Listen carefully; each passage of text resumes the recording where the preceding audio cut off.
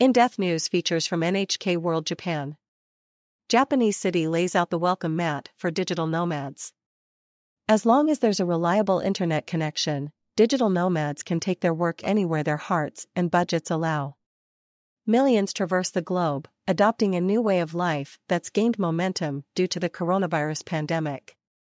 Europe and the United States tend to host the majority of this transient workforce, but the Japanese city of Fukuoka wants a slice of the action. As part of a promotional event during October, about 50 digital nomads gathered there to experience the local charms and share their highlights online. Hotels with co-working spaces. Most of the participants were from Europe, and in total, 24 countries and regions were represented. They stayed at hotels equipped with co-working spaces, where they could work at their own pace, or take to the kitchen to cook with their fellow guests. Enjoying the city and its food. One of them was Nick Vinken, a Dutch video creator who owns a production company. He made videos during his stay about what to see and do in Fukuoka. One of the videos shows the digital nomads touring the city, including sightseeing on an open-top bus. Vinken, who has visited 50 countries so far, enjoyed Fukuoka's combination of urban area and nature spaces. Fukuoka City is a great destination for digital nomads to work. Restaurants and commercial facilities are quite compact and close to everything you need, he said. Meeting the locals.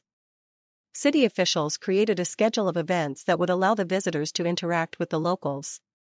At a botanical garden, participants enjoyed potting plants with local children.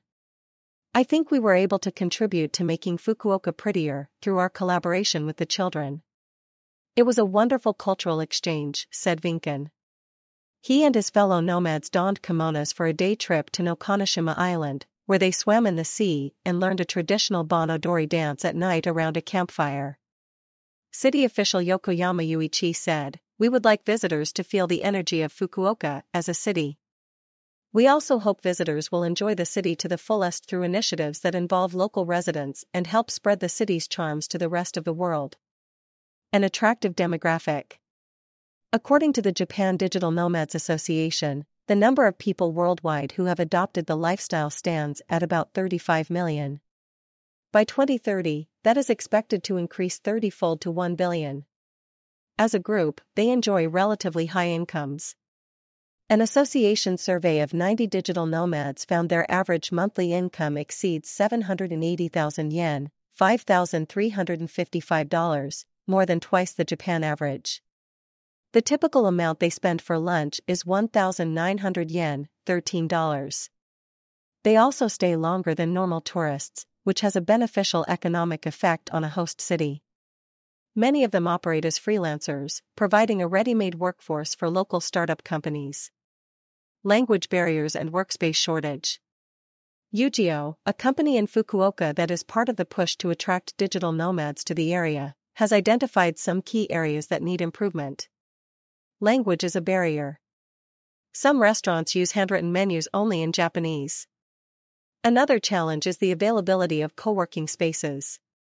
There are few facilities open at night, which is when many digital nomads do business in Europe and the US.